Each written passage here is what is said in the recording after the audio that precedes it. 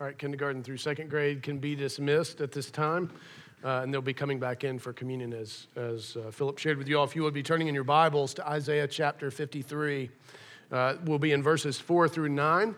Just want to remind you of a couple things. We are reading poetry here, and this is called the Fourth Suffering Servant Song. It's one long poem in 5 stanzas. And so we want to make sure that we appreciate the beauty of its construction and what it's trying to communicate to us. And so, unfortunately, when you break it up into parts, you can kind of forget what has come before. I'll touch on that again here in just a second. But what's being got at here in this particular, these stanzas 3 and 4 is that Jesus chose, and I think that's a really important thing for you to wrap your mind around, that Jesus chose to suffer and die undeservedly. That's really important too. Jesus did not deserve to die because what are the wages of sin? I'm sorry, there's got to be at least 4 Christians in here, just by law of averages in the South. What are the wages of sin? And was he guilty? No, he was a sinless Savior. In fact, we know he's not guilty. Why? Because he rose again. Susan may be the best Christian in here. No, that's not true. I know her too well. And so he rose, and that's what we celebrate this season. We're not celebrating purely his death. It's not just the gruesomeness and the grisliness and all those things. While there should be gravity because of what happened on that Friday, which we paradoxically call good because of what was the result of that, not what happened to Christ wasn't good. And as we'll see, some of the description here from Isaiah, it was not just metaphorical. He genuinely suffered. That's one of the reasons we read Psalm 22, which is what he cried from the cross. My God, why have you forsaken me? And if you remember, we made it to another part in that psalm where it says, yet I know who you are and who I am and why this is happening. And so may they remember from me quoting Psalm 22, may they have hope that I will rise. And you have to understand that him saying, my God, was the beginning of the psalm, and the psalm is resolved as he rises from the grave. It's the Word made flesh. Amen? And so Jesus chose, that's important, to suffer and die undeservedly, that's important, so that we would have the eternal peace and healing, and this is really important, that we don't deserve. We just don't. We're not good people at heart, after all. We are utterly inconsistent in the views that we hold. I have yet to meet anyone who's completely consistent in their worldview all the way down. I've yet to meet a Christian who's utterly consistent in living out the Bible completely and utterly. I've yet to meet anybody who was perfect. And maybe that's because I have friends in low places. Maybe so. But I've been in some high places too, and those folks were just as bad as the rest of them. And so we don't deserve it. And I don't say that as a matter of worm theology. So please don't hear me say that. You bear the image of God. If you are here this morning and you don't proclaim Christ as Savior, you still have value because there is breath in your lungs. Because God said it would be so. And so you still bear the image. But in order for you to appreciate the fullness of that image, you must be in union with Christ. You must taste and see that the Lord is good through his redemption through Christ and Christ alone, by grace alone, in faith alone. And so Jesus chose to suffer and die undeservedly so that we would have the eternal peace and healing that we don't deserve. And that is good news, is it not? And yet, is this a question that you've wrestled with? How do you feel about people getting things they don't deserve? Like punishment, right? Who in here, show of hands, has ever uttered these words, and I don't care how old you were, that's not fair? Every hand in here, right? We've all uttered it at some point in time. For those of you who are Auburn fans, as a Carolina fan, it's fine. whatever. And so we've all uttered, that's not fair. Either because somebody got something they didn't deserve, right? This is in the headlines every single day. Or because they got something we think they don't deserve. Why in the world's that guy getting to drive that car, live in that house, or have that job? Or why do they get to have such well-behaved children? No one in here has ever uttered those words, right? Why do they get to have a building? And we're meeting in this palace with its beautiful parquet dance floor and its lovely accoutrements that call for worship of loudest praise. We all sometimes struggle with whether or not something is in fact fair, presuming we understand what balances the scales, you see, which is a pretty big presumption and fairly arrogant in its declaration because of our own limitedness and our inability to be unconditional. We claim to be unconditional until our enemies show up. Or that family member that always ruins Christmas. Or that family member that always ruins Thanksgiving with their dry turkey. I don't know of anybody like that. And so I want us to first confess that this is going to be a hard passage for us because of what it's actually saying, because we struggle with what's fair. We don't have a right view of ourselves. We just don't. And that actually may be grace. Because if you could behold the fullness of your sin, you probably, the depths of your own darkness, you probably would have to be locked up somewhere. And so God in His grace doesn't let you see it all. Just as we can't behold the fullness of His glory without Christ, we can't behold the fullness of our sin without Christ. It would destroy us. Praise be to God, He doesn't let us see it all. But we often see enough to recognize who we really are apart from Jesus. And sometimes even with Jesus. We struggle, don't we? And so this issue of fairness is going to be turned on its head.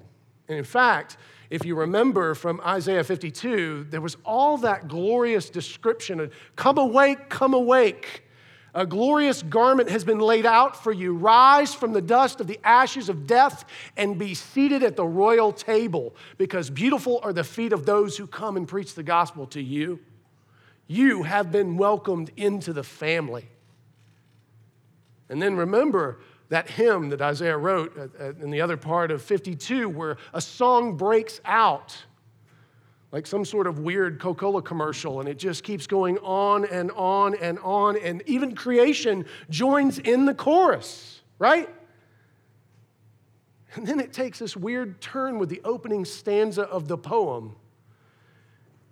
And all that royalty, this king who is coming, who's going to do all that for you, you won't even look him in the eye.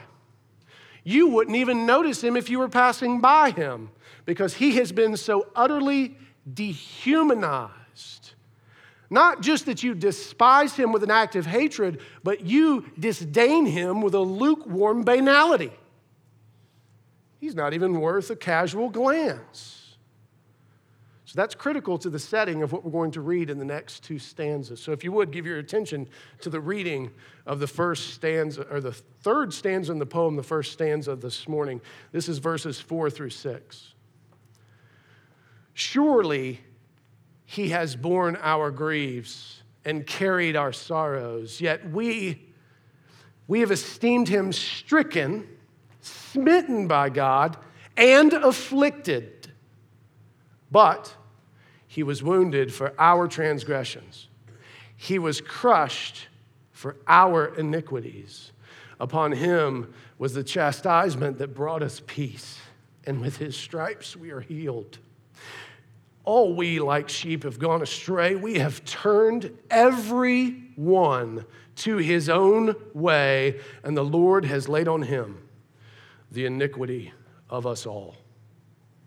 So here's what's really important about this as we step into this particular stanza is that we recognize that Jesus, who is sent as king, who is utterly disdained before he even does anything for us. Notice, we casually disregarded him in his life.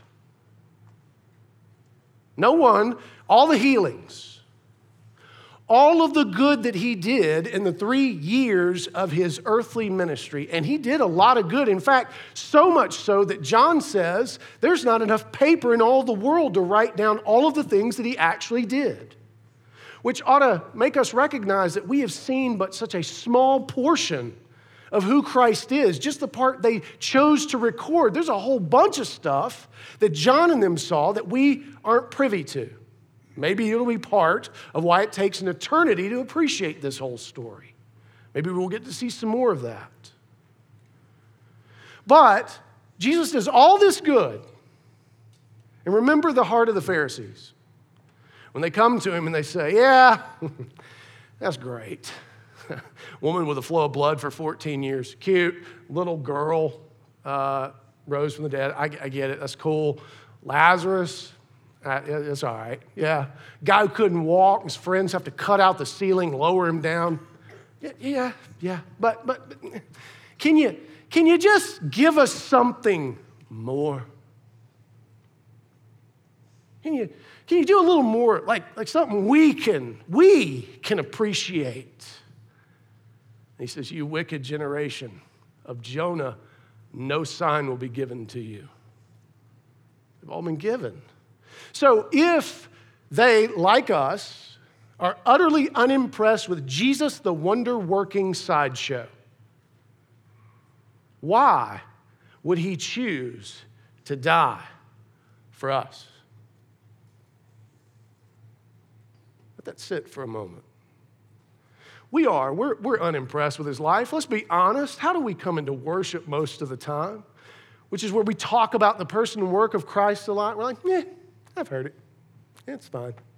I mean, do something now, right? Do something now. Show me something good now. I mean, it's great that you did all that stuff in the past, but I'm going to need a little something of substance. If you're going to recruit this free agent who's got some awesome gifts and abilities and really will be an asset to the church if I buy into the whole thing, right? Then you need to do something to impress me. You need to give me something. Because I ain't cheap and I ain't free.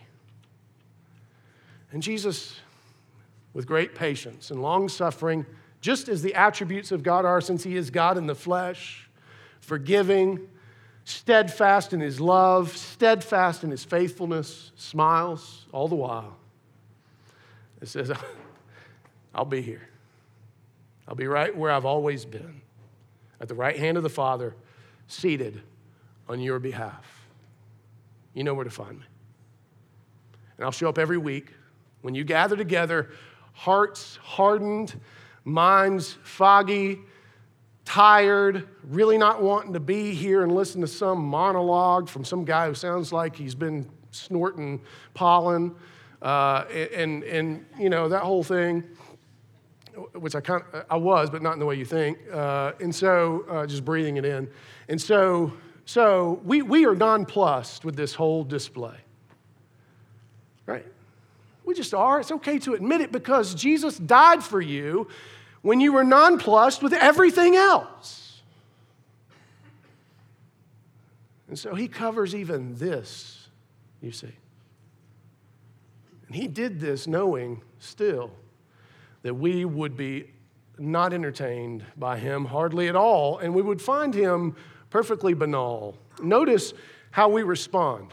Listen at the beauty of the poetry. Listen at where Isaiah begins. Surely, he has borne our griefs and carried our sorrows. Surely that's what he's done. Notice how we respond. You ready? Yet. Now, what does that mean? For those of you who know anything about the English language, which there ought to be a few of you in here, Is that in agreement or opposition with what just came before? It's an opposition. There's a but there. Hey, yeah, he's borne our griefs, carried our sorrows. Fine. Whatever. Right? That would be the Cameron's Message translation. He was esteemed, stricken, and smitten by God, and afflicted. Now, you need to understand what's being said here. We sometimes read into that kind of the theological, like, yeah, he's wounded for our transgression. Oh, this is so good. No, what Isaiah is saying here is we basically said, yeah, and he deserved it. He deserved it. He was a thief. That's why we read what we read from Pilate in John 19. When they cry, crucify him. I love how deep the Father's love, because I can hear my mocking voice cry out the same thing, and yours is in the same chorus as well, which is interesting in light of the chorus we ought be singing from Isaiah 52. And yet, he's done all this for us. And we, again, we're not entertained. God did that to him. That's between them. That's a father-son issue. That's cosmic child abuse. I don't want no part of it. I don't care. Is essentially what's being said here. But notice how it goes on. But, now what does that mean? How does the but relate to the yet statement? It means that it's in opposition to that. Even though we said, essentially, whatever, I don't care. But he was wounded for our transgressions. Even though we said, he probably deserved it. I don't really care if he did or he didn't. It's got no cause with me. That's his business. That's their business. He yet was wounded for our transgressions, the things that we have done, the things that we are deserving of death for. He was wounded for our transgressions, and it goes even further. Listen to the poetic language. He was crushed for our iniquities. Have you ever been crushed?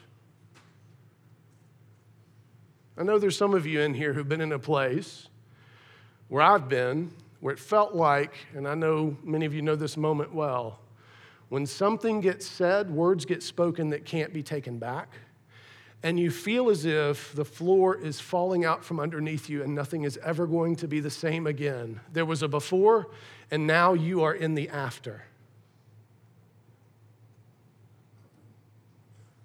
That's but maybe 1/1,000,000th of what it feels like for Christ to be crushed for the totality of our sins, not just us here at Christ Community Church this morning, but the totality of God's people throughout history, past, present, and future, fall on him in toto, satisfying God's wrath.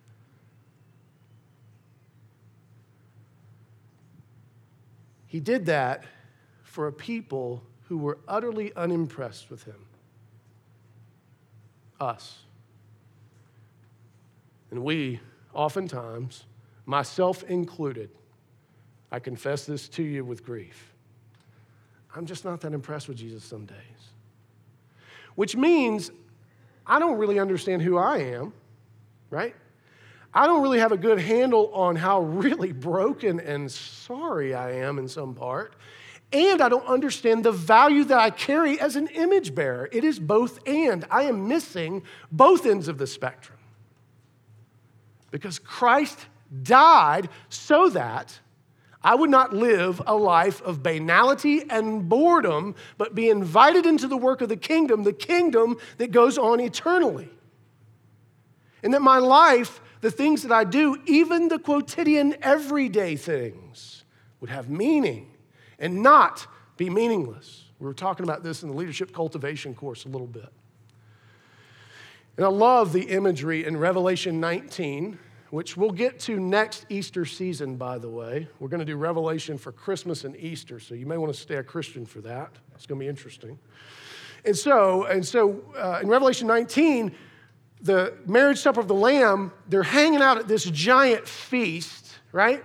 Best food you've ever eaten in your life.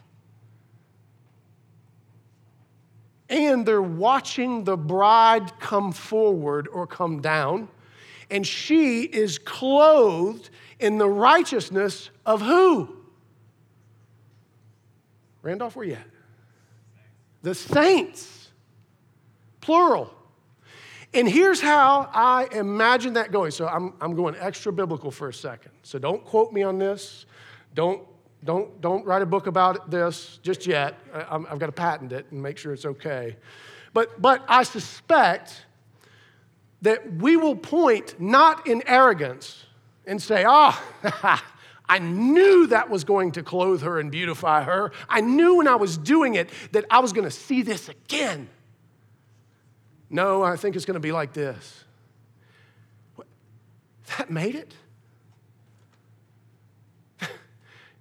You mean that in Christ's ability to transform, that how I treated my son on that day in the basement, when I was so angry at what he had said to his mother, you mean somehow he transformed that into reconciliation? Do you mean for one second that my hatred for my neighbor for all those years that I struggled with and wrestled with, and it was never pretty, but somehow they saw something, that they're at the table without me hitting them with the FAITH outline? Wow.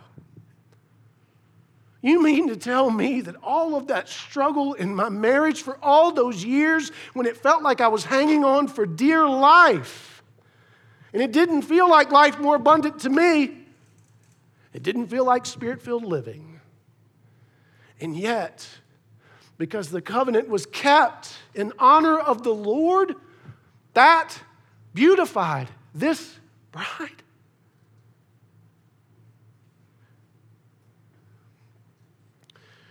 So Jesus turns everything upside down in the way that we understand redemption and reconciliation and truly how radical it all is. We would miss that in this poem if we weren't paying close attention. That this Jesus, who we disregarded in life and who we will disregard in death, and oh, by the way, we will disregard in his burial. We'll see that in just a moment in the fourth stanza. And we will disregard in his resurrection. By and large, most days we are not regarding the king of this universe. We're regarding something far, far lesser. And yet, but he was wounded for our transgressions. He was crushed for our iniquities. Upon him was the chastisement. Listen to me. That brought us peace. What kind of peace? When the Bible uses peace, it ain't you get to go live in a place in the woods and in a cave somewhere and nobody bothers you for 30 years. Right? That's not what he's talking about. What he's talking about is the restoration, the reconciliation of all things. You've heard the term shalom, I'm sure. So peace for us, we are dismissive of even that term. We don't go far enough in demanding it. In saying, I will not rest until there is reconciliation in this family. I will not rest until there is reconciliation in the spheres of influence that I see. I will take up the means of grace to fight in the only way that matters, which is in the spiritual realm, but manifested in the physical realm. And I know this, on the days when I've got no fight in me, God is so gracious that the Spirit groans on even my behalf, the one who has no punch left to throw, except to throw the towel in. And so, it is so that we would have peace, and with his stripes, we are healed. There ain't nobody getting out of this world without scars. I don't care who you are. Nothing gets out undinged, scratched, used up a little bit, beat up a whole lot. Everybody needs healing. Everybody. And some of you may say, I've been praying for healing. And the heavens are brass. Well, but do you trust that the Lord God, who is steadfast in his faithfulness and his love, for whatever reason he tarries to answer the prayer in the way that you would like, that maybe there's some aspect of sanctification that is not yet done? We've talked about this before. We want to be. We don't want to become. We don't want to go through the process. And in fact, we'll bargain a little bit. Okay, all right. If I'm not going to be, then I want to dictate my becoming. LeBron James gets to do it with the Lakers, right? I want to decide who I play with. I want to decide how much money I make. I want to decide what my shoes are worth. As if that would hold forever. And if we actually had enough knowledge to know what was best for ourselves, the difference in that exchange between LeBron James and the brass at the Los Angeles Lakers is they're two humans who are fallible, engaging in contract discussions. We are dealing with an omnipotent, sovereign, holy God who knows the begin from the end and does not change. There is no contract negotiation, and that is for our best interest, because what we would bargain for is far, far, far too little. So God, in his grace, sends a king who looks nothing like what we would call a king, who looks nothing like what we would call a savior with a sword in his fists.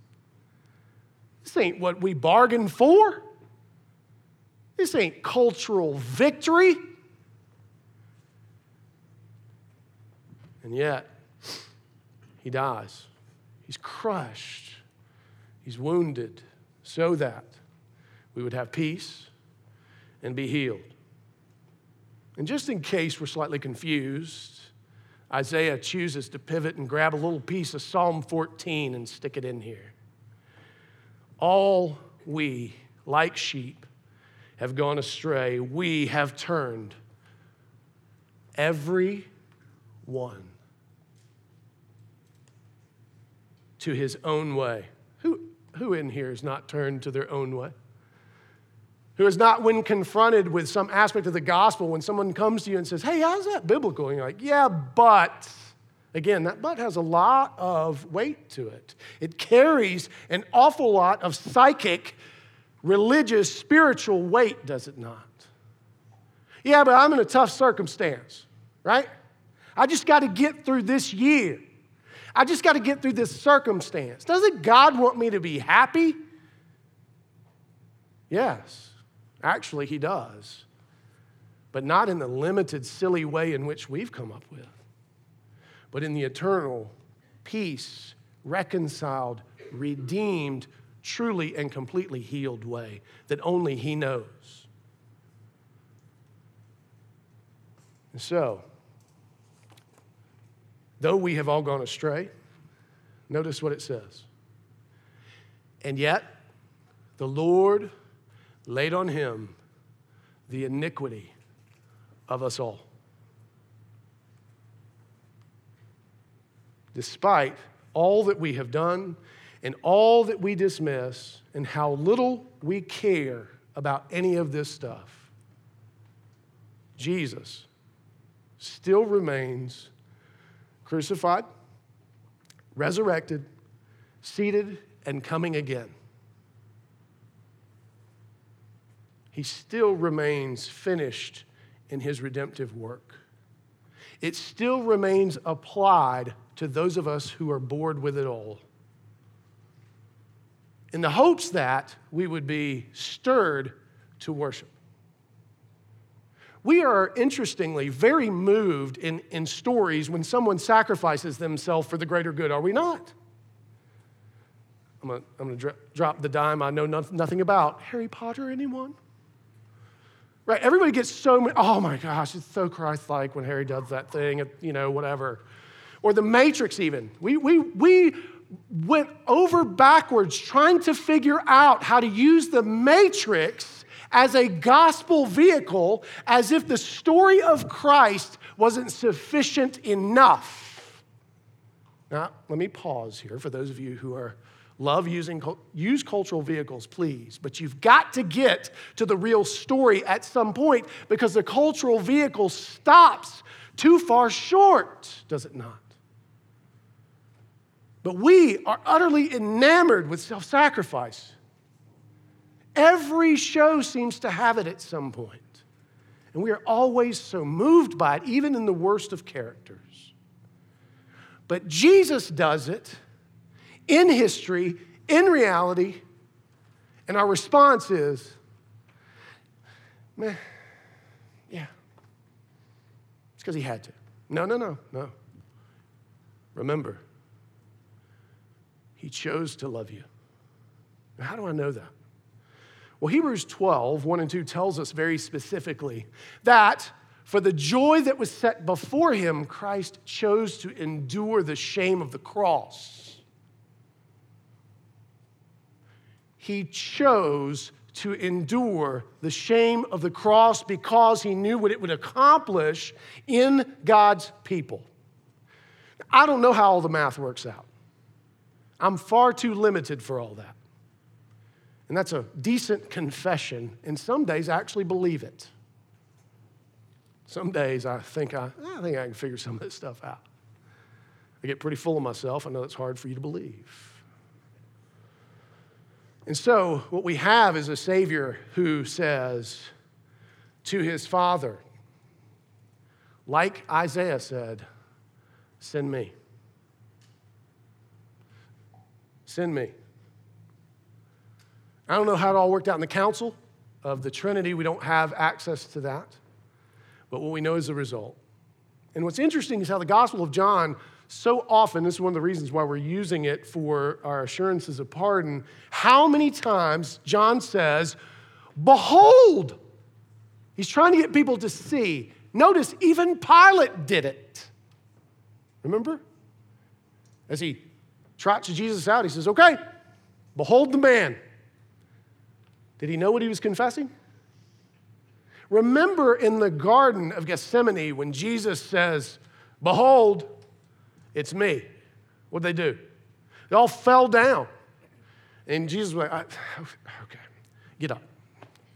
I'm the guy, okay? Rest me. We got to do this thing. Right? Over and over and over again, Scripture calls us to behold what we cannot see or hear with the natural eye or ear. We have to confess that God's ways, they're not our ways. They're just not. And if it makes sense to us in full, then something is probably off, right? If the math just works out too easy for us, because the way he does what he does doesn't make sense at all to us. You mean you would want to spend time with people who don't want to even look at you? How many of you, that's your dinner party? Like, hey, I'm going to invite probably like 5 or 6 people who hate looking at me, and they hate looking at each other, and it's going to be a 4-hour, like 5-course. It's going to be horrible. That's not what we do. But that's what Jesus did.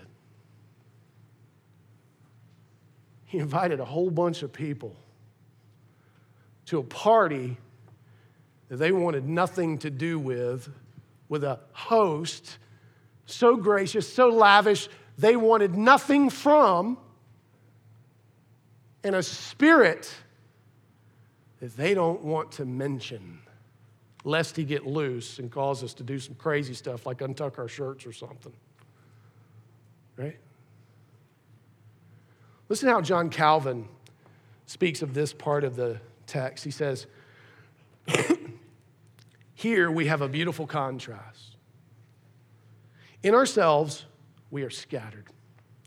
In Christ, we are gathered together. By nature, we go astray and are driven headlong to destruction. In Christ, we find the course by which we are conducted to the harbor of salvation. Our sins are a heavy load, but they are laid on Christ, by whom we are freed from this load. Thus, when we were ruined and being estranged from God, were hastening to hell, Christ took upon him the filthiness of our iniquities in order to rescue us from everlasting destruction. This must refer exclusively to guilt and punishment, for he was free from sin. Let every one, therefore, diligently consider his own iniquities, that he may have a true relish of that grace and may obtain the benefit of the death of Christ. So my question, which is something you're probably going to have to chew on, this is not one you can just answer straight away. It's a good meditative question for this Lord's Day Sabbath and even days ahead. What are some ways in which you've experienced Christ specifically bearing these things for you? Grief, carrying your sorrow, and being wounded, all that you would have peace and healing in him.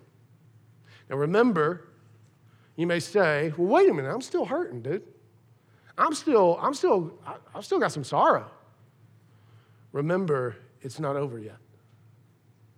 And also remember that you're not carrying the full weight of it no matter what you do.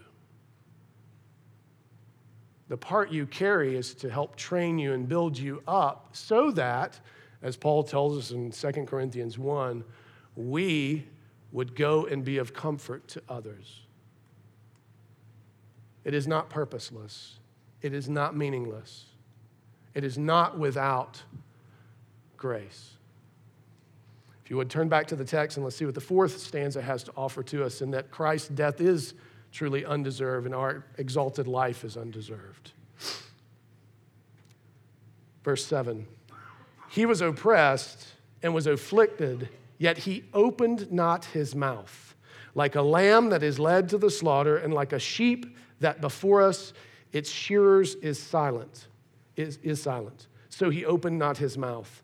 By oppression and judgment he was taken away. And as for his generation, who considered that he was cut off out of the land of the living, stricken for the transgression of my people? And they made his grave with the wicked and with a rich man in his death, although he had done no violence and there was no deceit in his mouth. Now, the language of the poetry here is to indicate that Christ is a sacrifice, that his death is for atonement, but not that would have to be performed over and over and over again, but once for all. It would be effectual. It would be finished. And notice how Isaiah says he didn't say anything. He didn't fight back. He didn't cry. This isn't fair. I am powerful, Lord. Look, I spoke. These men fell to the ground. I got guys that will cut ears off of priests' servants, right? We can roll. We can wreck shop. We can make folks know that you are God. But that's not how he does it. He doesn't even open his mouth. He receives it. Notice when Pilate's asking those questions, you don't think he couldn't have wrapped Pilate around the axle and gotten out of that thing? What did Pilate want to do? He wanted to let him go because he knew something wasn't right. If you remember in the other Gospels, his wife comes to him and is like, hey, I've had some crazy dream, man. Leave this dude alone. This ain't going to end well for any of us. He's like, get out of here. Wait, yeah, get out of here. And politics ruled the day. And yet, even though they cried for him to be crucified, he cried for them to be redeemed. When he does open his mouth, it is to say, you are mine. But not all the while the suffering is going down. And notice what Isaiah says. Who even thought about this? Who's even given this a second's worth of thought? That's the question Isaiah is posing to us, you see. All the questions I ask you, they fall far short of the question that Isaiah is asking us in this text. And let's consider it again. He says, And as for his generation, who considered that he was cut off out of the land of the living, stricken for the transgression of my people? Have you even thought about it? Have you even thought about what was accomplished and all that has been applied? Have you given it a moment's notice that a man who didn't deserve to die did so that you could live a life you don't deserve to live? Knowing my own sin, I am so frequently overwhelmed that the Lord shows me any grace at all. In fact, during the song that we sang for the offering, the part where it says, though my sins, they rise to meet me. Man, I don't want to see that. I don't want to know all that transgressed. I don't want to do that. That's not a counseling session. And yet I love what it says. Though they fall in the merits of him who rises also to meet us. That though they tell us you don't belong here, Jesus steps even further forward and says, oh no, but you do. Through no merit of your own, through no deservedness of your own, you belong here because of what I have done for you. And I have accomplished and applied to you, though you wouldn't even think about it for a second left to your own devices. It requires truly the Spirit to prick our hearts, to move us, to draw us to him, sometimes kicking and screaming. And notice how he comes, as Mark 10 and other places in the gospel describe him, he comes as the servant of all. He says, the Son of Man came not to be served. What king says that? King Jesus. Son of Man came not to be served, but to be the servant of all. Now, if you know the passage that comes from, there's some kind of troubling things that are said before that, because he actually says that we too are supposed to have that same mindset, since we are emissaries of the King. That we too are not to serve or lord things over as the Gentiles do. In fact, the context is there's two of the disciples that are like, hey, in fact, they're too scared to go talk to Jesus. They go get their mom, because they play video games in her basement all the time, apparently. Like first century video games, it was different. It was weird. It's kind of ColecoVision-esque with crayons on a wall. And so they're like, hey, Mom, go see if we could be cool. And so Mom rolls up on Jesus like, hey, how about the right and the left hand for these good-looking boys right here? And Jesus is like, I love you too much to let that happen, actually, because you don't know what you're asking. To sit at my right hand and left hand would be so costly to these men that there would be nothing left to sit. But let me tell you how you do have meaning and purpose. You too serve as I have served you. You too have the same mindset that you're not here to be served. Think about how we approach church alone, right? How much of church is us wanting our needs to be served, right? All the things that we want. At the end of the service, oftentimes we go to lunch, we talk about all the things that we didn't get right. Or we talk about all the things that we don't have and how unpleased we are with it. And I'm not trying to spill tea. That's all of us. But instead, what we should ask is, Lord, were you pleased? Well, here's how you know he was. You want to know? And don't not ask the question. Still answer it. You showed up. In all of the condition in which you are here, in all of the limitedness and brokenness and nonplusness and unimpressedness, you showed up. And the Lord was pleased that you at least gave it some measure of a hearing. And so, may we learn from our Savior how to become servants, emissaries of this servant king, this suffering servant who came that we would have life and life more abundant, who died so that we would have peace and be healed, even though we couldn't care less most days. And I know that for some of you, you're like, man, that don't sound right. Yeah, I know. Because his ways are not our ways. I get it. I wouldn't do it for you either. Romans 5 makes it real clear. Scarcely would anybody die for someone they like. Scarcely. But to die for people you hate, or people that hate you, who does that? Jesus does. The second Adam, who completed what humanity could never complete given an entire eternity to try. Listen to what J. Alec Motier, Old Testament scholar, says about this passage. He says, the servant is not an expedient which we hopefully proposed. So what he just said is, this isn't our idea. Is it? Nobody, all the religions we've come up with in history, if you take a survey of religions course, and you may say, well, what about that Mithra dude who gets killed? He rises from the dead, in the Indian thing. Well, but nothing like this. Even though there are some parallels, none of them ever achieve suffering servant status. It is all self-serving. And humanity oftentimes is there at the behest of the gods, plural. We're just kind of caught in the middle. No one comes after us unless they're angry. This Jesus comes as the suffering servant of all, not in anger at us, in anger at death, which is why he bellows at the tomb of Lazarus, and why he cries from the cross what he cries. Because even a moment's separation from his Father is crushing agony.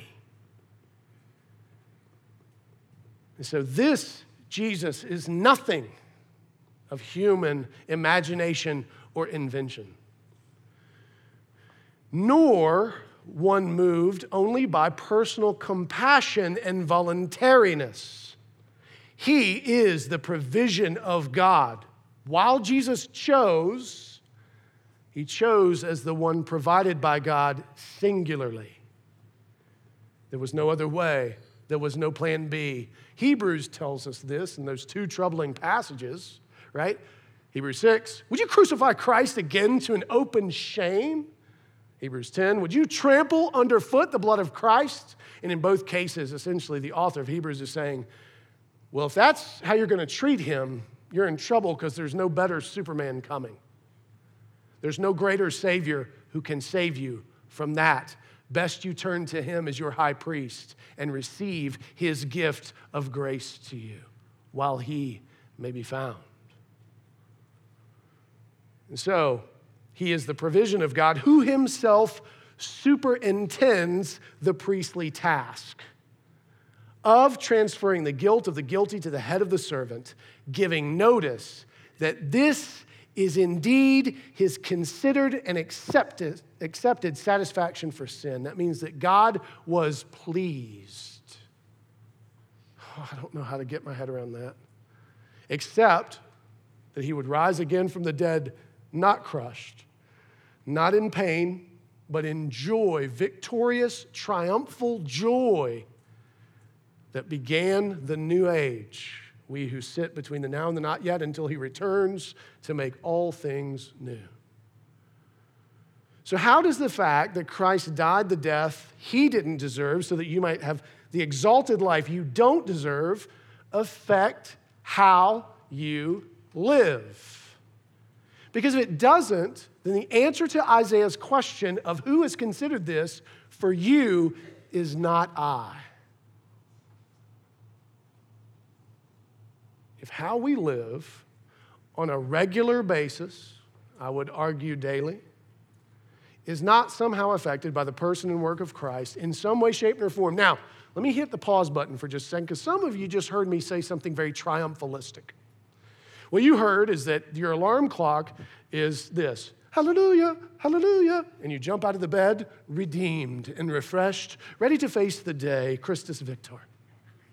Conquerors, more than conquerors, right? Oh man, if that were only true. It's not true at our house. Susan hates the morning, and I often get up at 4, which is, she says, God-forsaken. And so that's not what I just said. So please don't misquote me. Here's what I'm saying. That every day ought to, in some form or fashion, cause us to realize this is not the way it's supposed to be. And that Christ died because this is not the way it's supposed to be. Maybe you're not the way you would love to be. Maybe your spouse is not who you would love them to be. Maybe your children aren't doing what you would love them to do. Maybe the government is not doing what you think it ought to do. Maybe the pollen is more than you can bear. Maybe the food was cold at the restaurant. This is not the way it's supposed to be. You may say, that seems trivial. Not to Jesus. He died so that it would all matter. Every riven thing, every hair upon your head. And so, how our days ought to be defined is not necessarily triumphalistic victory, but a willingness to continue to cling to the crucified, knowing he rose from the dead and that he's coming again and that he will make all things new. And that's reason enough to watch the sun go round one more time. That's sometimes just as good as it gets. Now, some days are a little more, hallelujah, hallelujah, right? That was a little Joe Novenson. That's people who want me to sing to y'all. That's all you get, okay? Mark it down. That was it. So what does Isaiah teach us here in these 2 stanzas, the 3rd and the 4th stanza of this beautiful poem, which, by the way, let me encourage you to do something. For those of you who are engineers and others, read this thing out loud with your family or somebody, and just slowly go through the word. Read the whole poem. It starts in 52:12, right? Or 13 and goes through 53:12. And so just get a sense of the whole of it. Because it's intended to be all one thing. We love you too much to keep you here all day for a seminar in this one poem. And so take the time this Easter season. What a great thing to do. And maybe just do it daily or every other day or something like that, and read it out loud and let more than just the interior you hear it.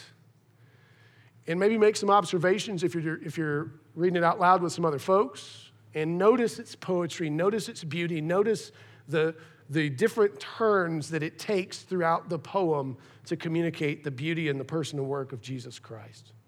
But stanzas 3 and 4 teach us this, that Jesus chose to suffer and die undeservedly so that we would have eternal peace and healing that we don't deserve. That's what it teaches us. Now here's something good. We get to have a little brief meal that points to the truth and the power of all that.